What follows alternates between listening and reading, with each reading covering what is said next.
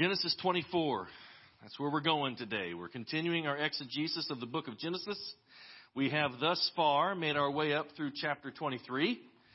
So today we will be in Genesis chapter 24.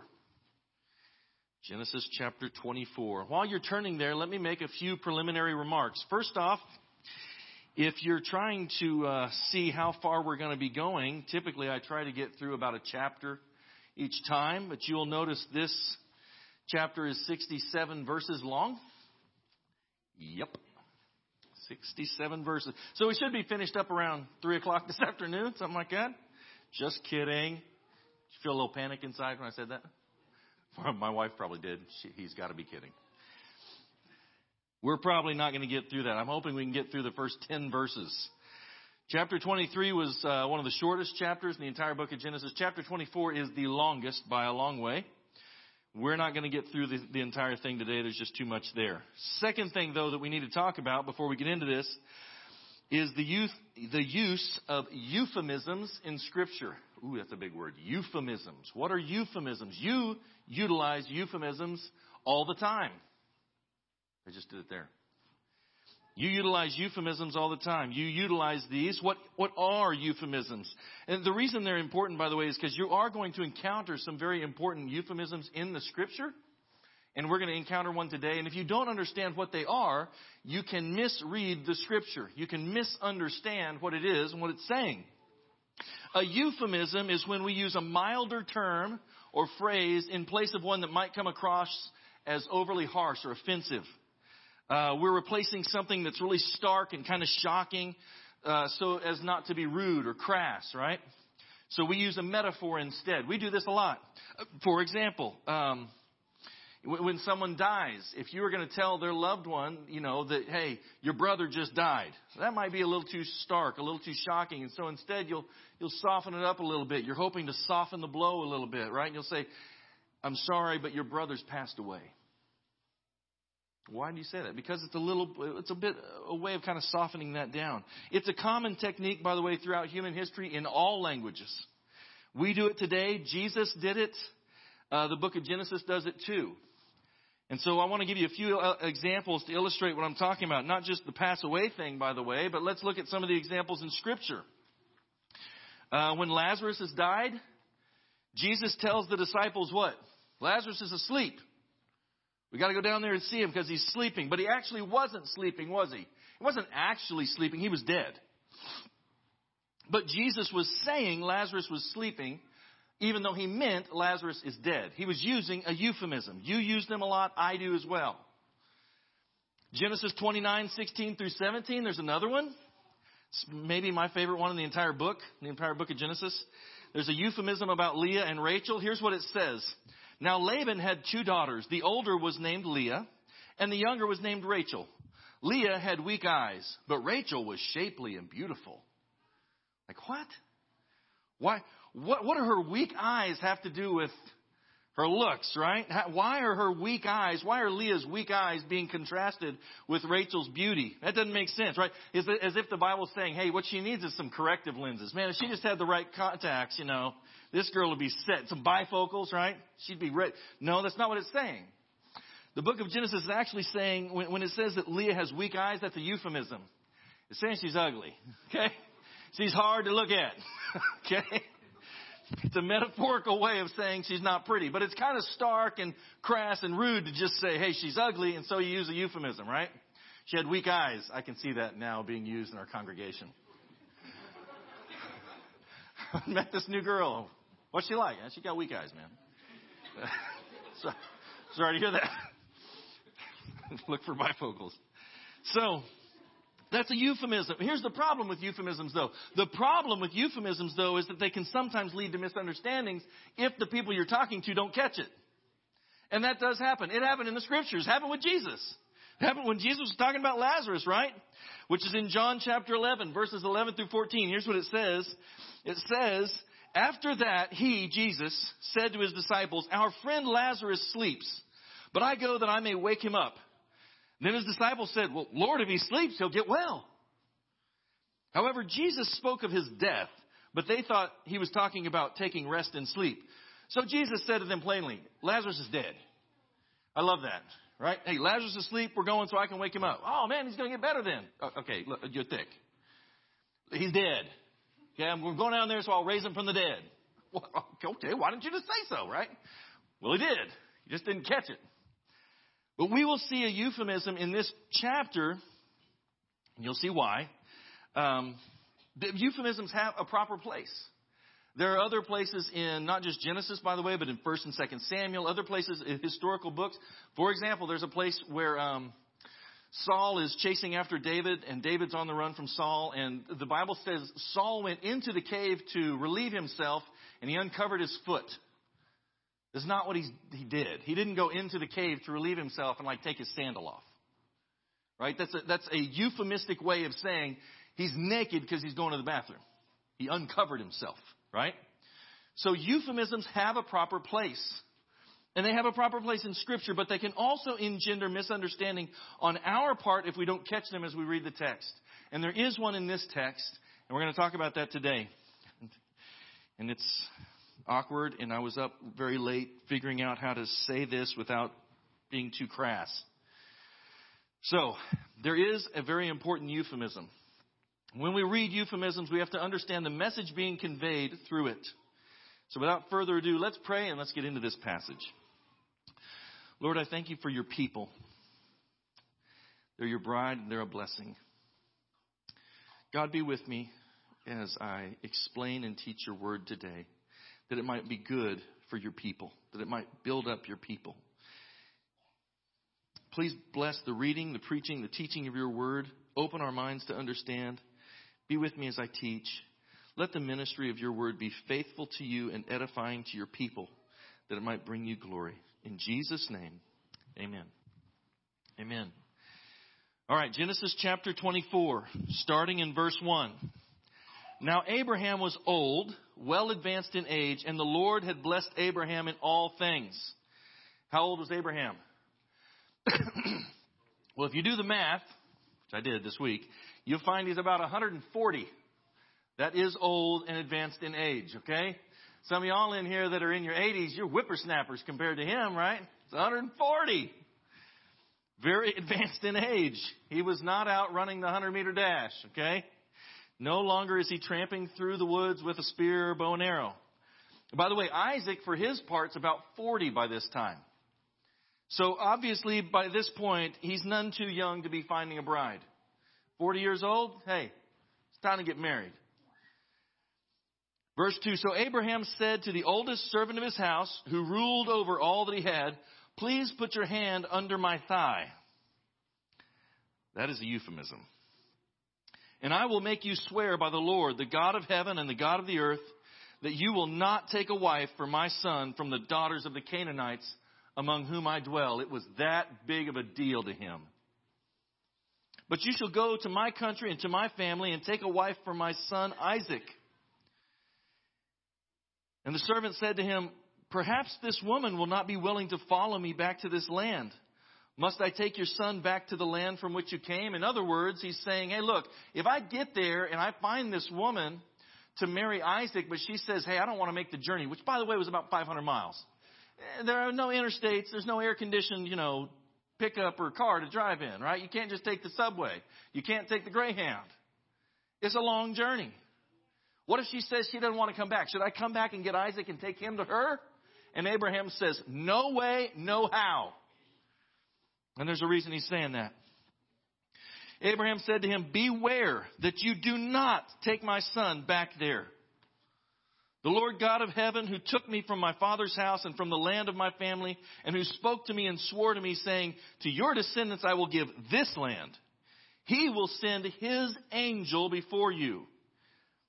Not an angel. He will send his angel before you. And you'll take a wife for my son from there. That's a lot of confidence, isn't it? How can he have such confidence? Because he knew who was going before him. He will send Christ before you. And he's going to make your journey prosperous. Stop worrying about whether you can find one or not. You're going to find one. Why are you going to find one? Because God is the one who's doing the work. It's incredible to me to see the faith of Abraham. You see the faith of Abraham 10 chapters before. You see the faith of Abraham here. It's not the same. This is a man who has matured in his faith. He has ultimate trust in God. He has ultimate trust in the providence, in the sovereignty of this Almighty God. He'll send his angel before you, and you shall take a wife for my son from there. And if the woman is not willing to follow you, then you'll be released from this oath. Only do not take my son back there. I want you to notice something about verse 8. That implies an incredible level of trust in this man. Because all the guy has to do is get halfway there and go, I do not want to do this anymore. I'll just tell him I met some girl. She wouldn't come with me. It's all good. No, there's nobody to check. There's no GPS to track where he went, right? He ain't got, LifeLock or whatever. Nobody's checking where he's at or what he's doing. It's just all on him, all on his integrity, which says something about him. We're going to get into that. So the servant put his hand under the thigh of Abraham, his master, and swore to him concerning this matter. Then he took 10 of his master's camels and departed. That is a big train. 10 of his master's camels and departed. For all his master's goods were in his hand. That's good enough. You might want to underline it. For all his master's goods were in his hand. And he arose and went to Mesopotamia, to the city of Nahor. There's so much to be mined out of this little passage. And I promise you, I'm not going to be able to do it total justice. But we're going to try to unpack a little bit of what's going on here. Because there is a lot going on here. Who is this oldest servant of Abraham's house? Almost certainly that would have been Eliezer. Why is that a big deal? Who cares? Eliezer, remember, back in chapter 15, verse 24, we heard about Eliezer. Abram, this is before God had changed his name, Abram said, Lord God, what will you give me, seeing that I go childless? And the heir of my house is Eliezer of Damascus. Then Abram said, look, you've given me no offspring. Indeed, one born in my house is my heir. Okay, Eliezer was the heir at this point. Was that a big deal in this culture? You darn right it was. It was a huge deal. But the word of the Lord came to Abram, saying, this one shall not be your heir, but one who will come from your own body shall be your heir. Here's why that's a big deal. Eliezer is his most trusted servant. That was 54 years ago, by the way, at this point. And Eliezer is his most trusted servant. Eliezer is one that he trusts implicitly. And Eliezer was the one who got, if you will, the inheritance robbed. If there's anybody in this entire camp that could have been bitter, that could have been out of step with God over this whole deal, it would have been Eliezer. Eliezer knew when Isaac came along, well, even when Ishmael came along, hey, I'm done. I'm cut out of the inheritance. You know what he could have done, like a lot of people? I'm going to go my own way. I'm going to strike out on my own. I'm going to make an own name for myself. I'm not staying around here. But he didn't. Not only did he not run, he put his neck on the line for Abram. He put his life on the line for at least once. It says a lot about his character, and we're going to get into that. In Hebrew, Eliezer means God is my helper or God is my help. In fact, Moses named one of his children Eliezer because he said God had been his helper in escaping the sword of Pharaoh. God is my helper. So Eliezer, whose name means God is my helper, is about to be sent out by Abraham to fetch a bride for his son. Hard to miss the typology, isn't it? Is there some foreshadowing? Isaac is a type and shadow of Christ. It's easy to draw parallels. We see the father sending out his trusted servant to fetch a bride for his beloved son. Yeah, there's some typology there. And notice that when the servant does find that bride that God intends, he brings the bride to the son. He doesn't take the son to the bride. Why? Because the son was where he was supposed to be. The bride wasn't. He doesn't need to bring the son to the bride. The son's in the promised land. The son's right where he's supposed to be. And by the way, Isaac never left the promised land. Of all the patriarchs, he may have been the only one. Never. He never went outside of the promised land. And Abraham said the same thing. Don't take him out of here. This is the land God promised us. You keep him here. Yes, there are parallels aplenty. But I also want you to notice something about Eliezer that gets missed, and that's the stalwart honor, character, and loyalty of this man. Eliezer was the heir before Ishmael and Isaac came along 54 years ago at this point. You think he ever struggled with that? I mean, I don't know. I was thinking about it this week. I wonder if he ever struggled with that. You know, I wonder, as he's growing up, remember, he's born in Abram's house. As he's growing up, he's thinking, man, I'm the heir of this whole place. And someday all of this is going to be mine. Obviously, his mom must have been telling him that because Abram's saying that. Hey, son, one day you're going to grow up.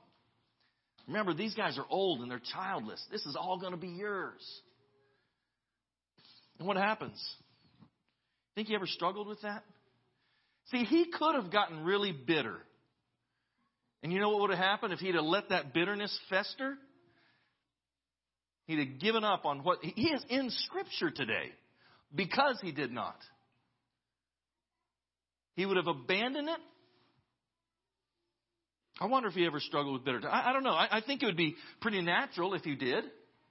And yet somehow it's obvious to me, it's evident the Lord has done a work of grace in Eliezer's heart because there is no trace of bitterness in him. There's no trace of selfishness. He is literally giving his all for these other two men. And that says something to me. There's only love and faithfulness in him. And remember, the verse tells us Eliezer was ruling over all that Abram had. Everything that Abraham had was being ruled over by who? Isaac? That's his son who's 40 years old by this time. Don't you think he's old enough to know how the family business runs? No, Eliezer. Why? Well, think about this. Just use a little logic here. Eliezer would have been older, obviously, than Isaac. Quite a bit. Right? Probably in his 60s by now, maybe even a little bit older. He's wiser. But remember, before Ishmael and Isaac came along, he was the heir. He was being mentored by Abraham. These two were very close. This is not like he's just another employee. These two were very close. Abraham was probably something like a father figure to him. He was a mentor to him. And that's how he knew how to run the whole place. Abraham's showing him as he's growing up.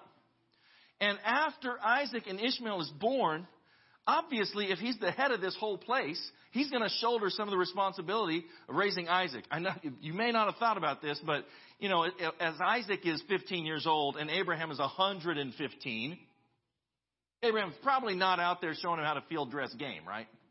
I mean, you know, he's probably not tramping through the woods, but some of that stuff probably fell on Eliezer. And Eliezer has a deep love for Isaac. Have you ever been in a mentorship? You ever had a mentorship relationship? Let me tell you what happens when you do. Your heart will be knit to those young men or young women that you're mentoring. You will strive to see them go beyond where you are, what you're doing. You want to see them succeed. You're happy when they succeed. When they do greater things than you do, you're excited about that. You're not jealous. I think that's where Eliezer is. I think that's the way that he views Isaac. He wants this to succeed. He's tied up in seeing it succeed. He has vested himself in this young man. Have you? Have you vested yourself in some young men or some young women?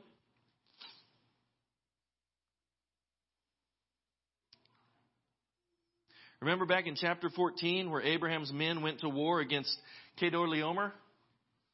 Greatest military man at that portion of the earth up to that time. He had an army and 3 others that he was in alliance with, right? Remember that? 4 kings. And Abraham realizes they had taken Lot. Remember that? It's back in chapter 14. They'd taken Lot. Lot had just done Abraham dirty. Remember that? Abraham says to Lot, look, Lot, hey, wherever you go, you're too numerous. I'm too numerous. We don't have enough land here to support both of us. You go wherever you'd like. Lot should have said, no, you're the elder. You're the one that's taken care of me. I've grown up. You're like a father to me. You choose where you go. I'll take the other. And instead, Abraham says, no, Lot, you choose what you like. And, of course, Lot takes the best of the land that's down in the valley of Sodom and Gomorrah. It was well-watered land. And basically gives Abraham the shaft. And not long after, he gets captured in battle and he's taken away. And what does Abraham do? I think Eliezer must have learned something from this. I would have. Abraham comes back and says, hey, you remember that bratty little, nephew of mine? I'm sure he didn't say that. He just got captured. By who? Chedorlaomer and 3 other armies. Ooh, that's bad. Yep, it is. We're going to go fight and get him back. Say what? You may notice we ain't all trained military men. Doesn't matter. We're going. Grab your sword, strap it up. 318 men. That probably looked like a suicide mission. Eliezer would have been there. He's going. He's willing to follow Abraham to the brink. I don't think it's because he just believes in Abraham. I think it's because he believes in Abraham's God. And that's what we'll see in the rest of this chapter. The whole time as he's on this, he is asking God, God, you make my way prosperous. You do it for me. You're the one that's in control. And that is what changed him into such a man. His most trusted protege. The right-hand man of Abraham.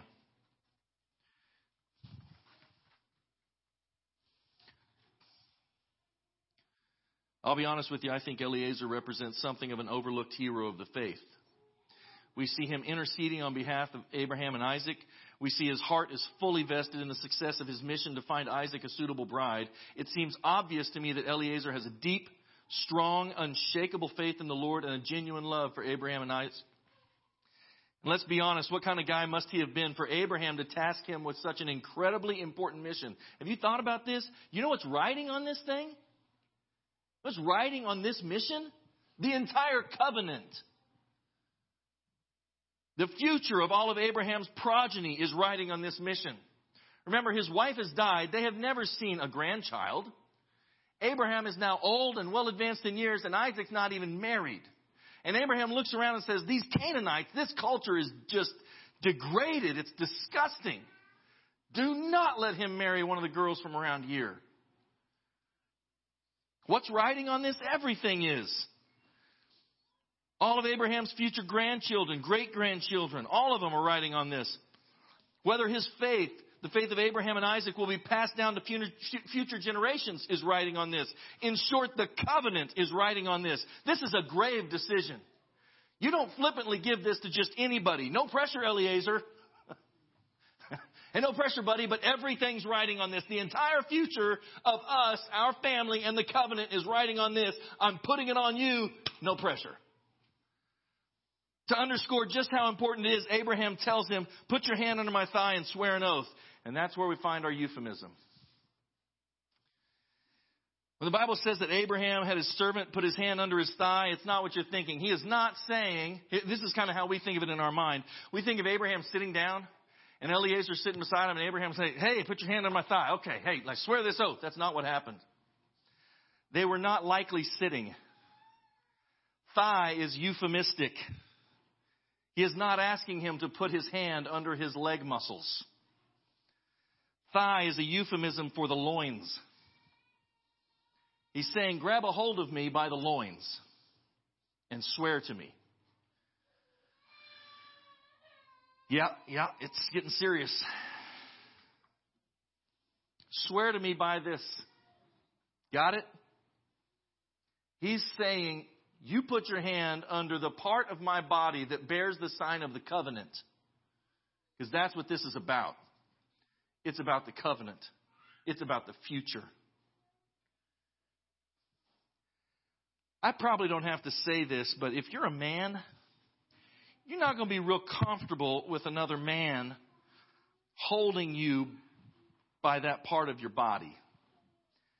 And I probably don't have to say this, but if your reproductive organs are laying in another man's hands, you are totally vulnerable to him. And that's exactly what Abraham is telling Eliezer. buddy, my future, the future of this covenant, the future of my progeny, my future children, grandchildren, the whole gamut is in your hands, literally. It's serious business.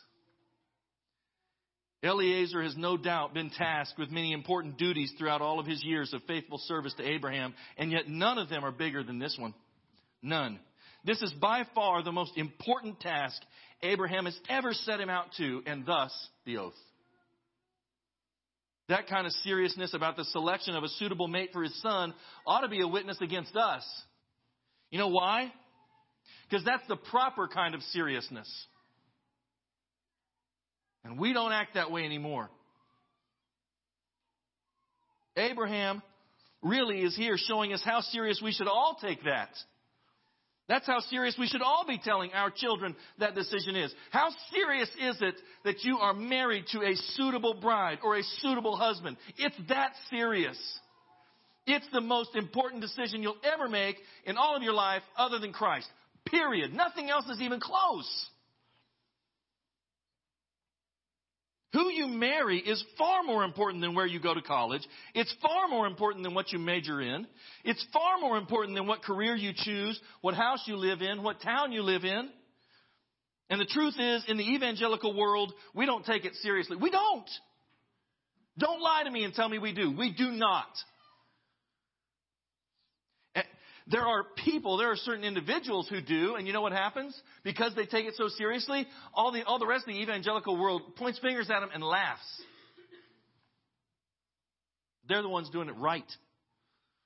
It's the proper kind of seriousness. We don't take our godly family heritage seriously. We don't take our spiritual heritage seriously. You know what we take seriously? Sports, recreation, video games. We'll spend thousands of dollars and thousands of hours on that as parents and neglect to give our children the skills that will make them prepared for marriage. And that marriage is much more important than any of the rest of it. Much more important than whether they can have 200 yards a game running football or hit 40 home runs a year. We don't take it seriously. Don't lie to me. I've got 20 years of ministry experience that says otherwise. We do not take it seriously. Not as a whole. I know a lot of folks that take their church credentials seriously. That's a big deal in SBC world. My granddaddy was a deacon at this church, and so was my daddy. We've been here for 3 generations. So what? There's a big difference between your denominational credentials and your spiritual heritage. Don't confuse the two. One's about looking good, and one's about the faithfulness to the Lord. One is a Pharisaical whitewash. And one's about multi-generational discipleship. Do not confuse them. The truth is, at least for the majority of folks in the evangelical world or in the SBC churches, everything else is more important than discipleship. And that's why we're on the decline. And that's why the church in America looks the way it does. We will allow the world to disciple our children just so long as we get to play sports.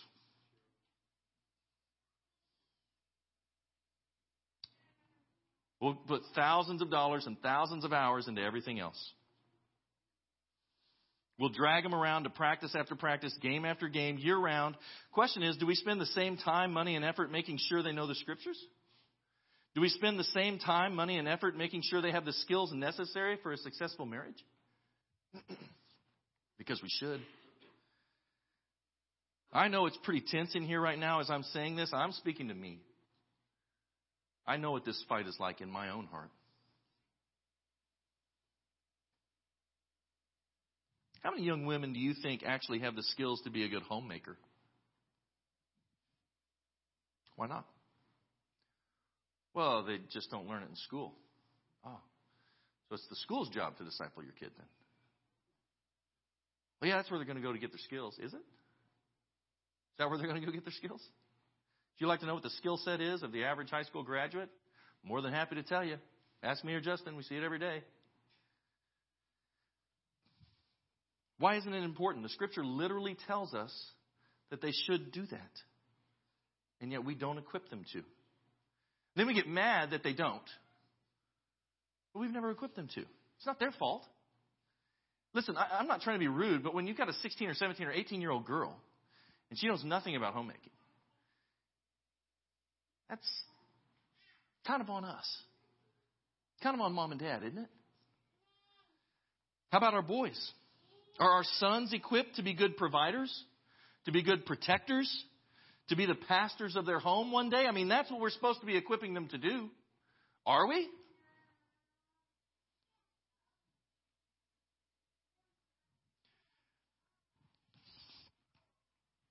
Or do we just let them do what the rest of the pathetic, passive, effeminate culture does and then drag them to church and hope for the best? That's not discipleship.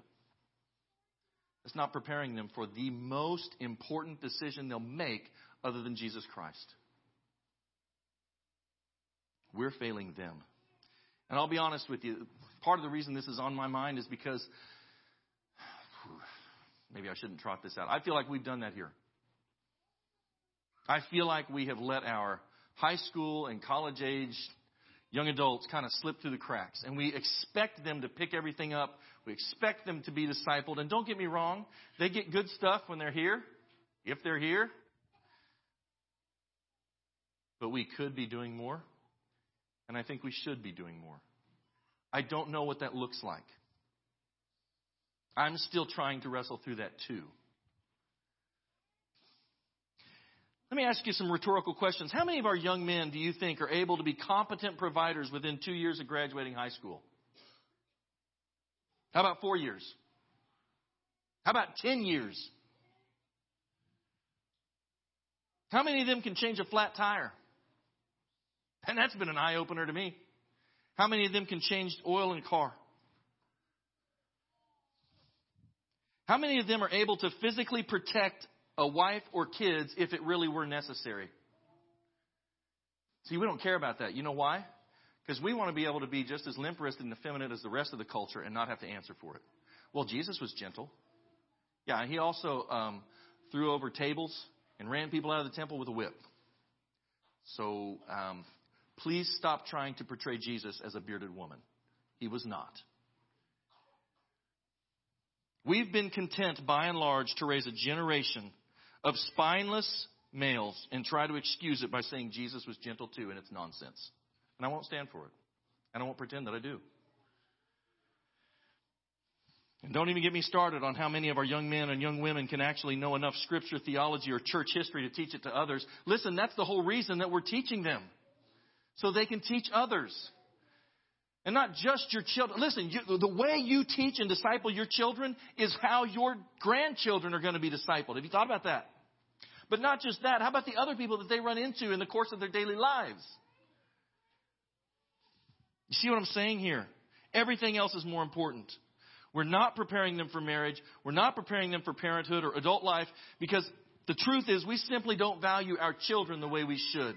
We don't value our legacies the way we should. We don't value our spiritual heritage like we should. Abraham did, though. He knew it was the top priority. And that's why he gave it so much seriousness. Notice what Abraham's major concern is. Look at verse 3. I'll make you swear by the Lord, the God of heaven and the God of the earth, that you will not take a wife for my son from the daughters of the Canaanites. It is of ultimate importance to Abraham that his son not get entangled with a Canaanite girl. Why? He knows the Canaanites are ungodly. He knows this is a culture destined for judgment. He knows a Canaanite girl is not going to teach his grandchildren the ways of the Lord. He knows a Canaanite girl is not going to be equally yoked with Isaac. And it's a big deal to him. It's a big enough deal, he's willing to give his top servant this massive oath and send him on a 500-mile journey with camels. Get a girl, bring her back. Dude, there's girls lots closer than that. Not the right kind. That says something about the value of a godly man or a godly woman. A godly spouse is worthy of Abraham saying, I want you to cross basically heaven and earth. 500 miles on camel? Get this girl, come back. Take whatever you need. Remember it says all of his goods were in his hands? Take whatever you need. You need everything I have? You need all the money I've got? Take whatever you need and get the right girl. Will we do that? So I feel like we'll do it the other way around. We kind of just hope for the best. It's not a good action plan. In the words of my brother, hope is not an action plan. The culture we live in today is every bit as ungodly and under judgment as the Canaanite culture of Abraham's day. Let's not play around about it. I mean, every sin that Sodom was judged for is celebrated in America. Our culture is absolutely depraved. And any young man or woman who's been molded by this culture rather than God's word is not an eligible candidate for a suitor for your son or daughter. Period. You must teach them that. Dads, I'm one of your number, and so I'm going to come right after you because I'm coming after me.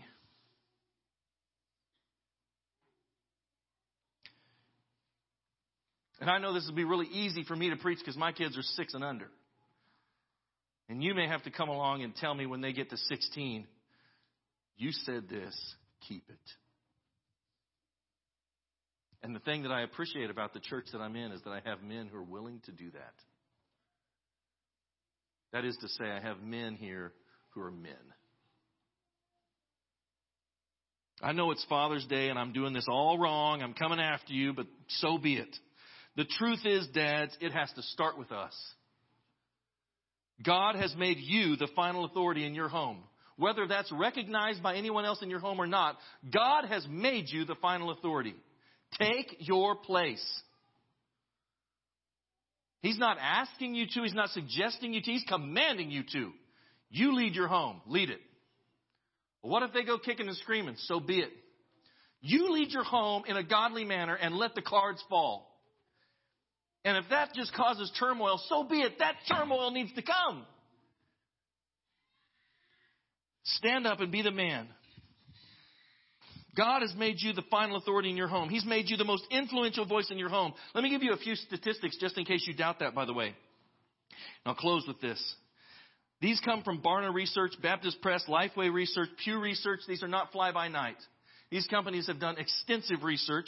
Here's what they said. If a father does not attend worship services, even if the mother is a regular attender, only one child in 50 of that couple will ever become a regular attender.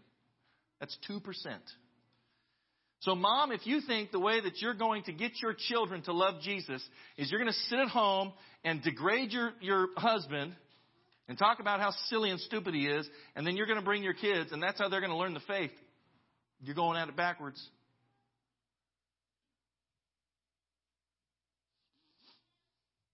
Maybe your gospel efforts should be focused at him. 2% if dad doesn't go and mom does. Now let's flip-flop it and see. If you flip-flop it, if the father attends regularly but the mother doesn't go at all, between 67 and 75% of the children will be. That's saying something about the influence of a father. By the way, fatherless homes account for more than 70% of all men in felony in prison. If a child is the first person in the home to be converted to Christianity, there's only a 3% chance the rest of the household will follow suit. If the mother is the first person in the home to be converted, there's a 17% chance. It's pretty good. It's almost 1 in 5. 17% chance the rest of the household will follow. Guess what it is if the father's the first person? If the father is the first person in the home to be converted to Christianity, there's a 93% chance the rest of the household will follow. Dad, he has made you the head of that home. Whether you realize it, whether you recognize it or not. What the statistics show is that while moms do have spiritual influence in the home, even their influence is minor compared to dads. That's not a knock against moms. Okay, I was raised by a single mom who drug us to church, and I'm glad that she did. But it should be a wake-up call to us as dads. What the church needs in these trying times is strong, unwavering, godly dads. We don't need any more limp-wristed, bearded women. We don't need any more little boys that'll play games 6 hours a day. We need fathers that have a backbone and are resolute in their commitment to Christ. They're unashamed of their commitment to Christ. Hey, wait, aren't you taking this just a little too seriously? Don't you see our neighbors? They're Christians too. They're not crazy like you are. So what? They aren't answering to God for the way I lead this home. I am. I will stand before my Creator one day and give an account of how I led my home. of how or whether I led my precious wife and my children. They won't give an account for my home. I will. We need men who are willing to do what's right rather than what's easy. Most men just want to do what's easy. And that's why they're wishy-washy, and that's why they change back and forth on their stance, and that's why they'll say one thing with one side of their mouth and one side with another, because they'll do what's easy. My grandpa had a saying he used to say over and over and over. He said, men are like water, or like rivers. Men are like rivers. They become crooked when they take the path of least resistance. It's easy to take the path of least resistance. I just go along because the culture is going to give me a lot of backlash. You know what? You're right. The culture we live in is getting darker and more decayed all the time. Which means if you stand up and say, I'm going to live according to the Scripture, my house will be ordered according to the Scripture, you're going to get backlash. You're going to be talked about. Do it anyway. We need fathers that will prepare their children to be strong, dependable, bright lights in a dark and decaying culture. The next great revival in this land must start in the home. And I'll go so far as to say, if it does not, it will not.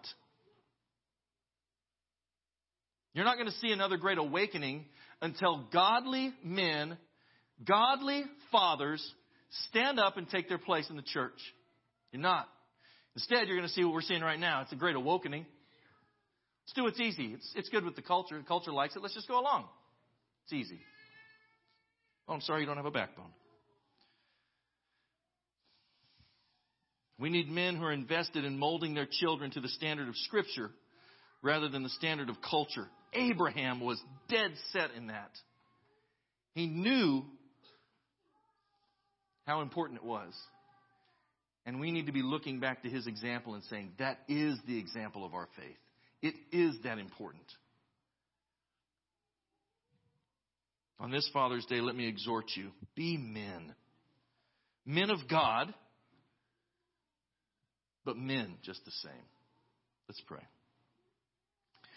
Dear God, please make us as fathers, as resolute as Abraham. Let us fear your name. Let us walk in your path. Let us invest and be fully vested in raising our children to know and follow you, to leading our homes to know and follow you, to be disciple makers. Let us as men and fathers rise up and take our place in our homes that you've created us to occupy. God, forgive us. Grant us repentance for not doing so to this point. Forgive me. Forgive us as men for the many ways we've failed you in this monumental task. Teach us how to do it your way from here on out. Let us have the courage to walk in your path. Be gracious to our children for the sake of your covenant and for your gospel. Let us lead them to you. Let their hearts be turned to you. Let us see righteousness exalted again, Lord, we ask. In Jesus' name we pray.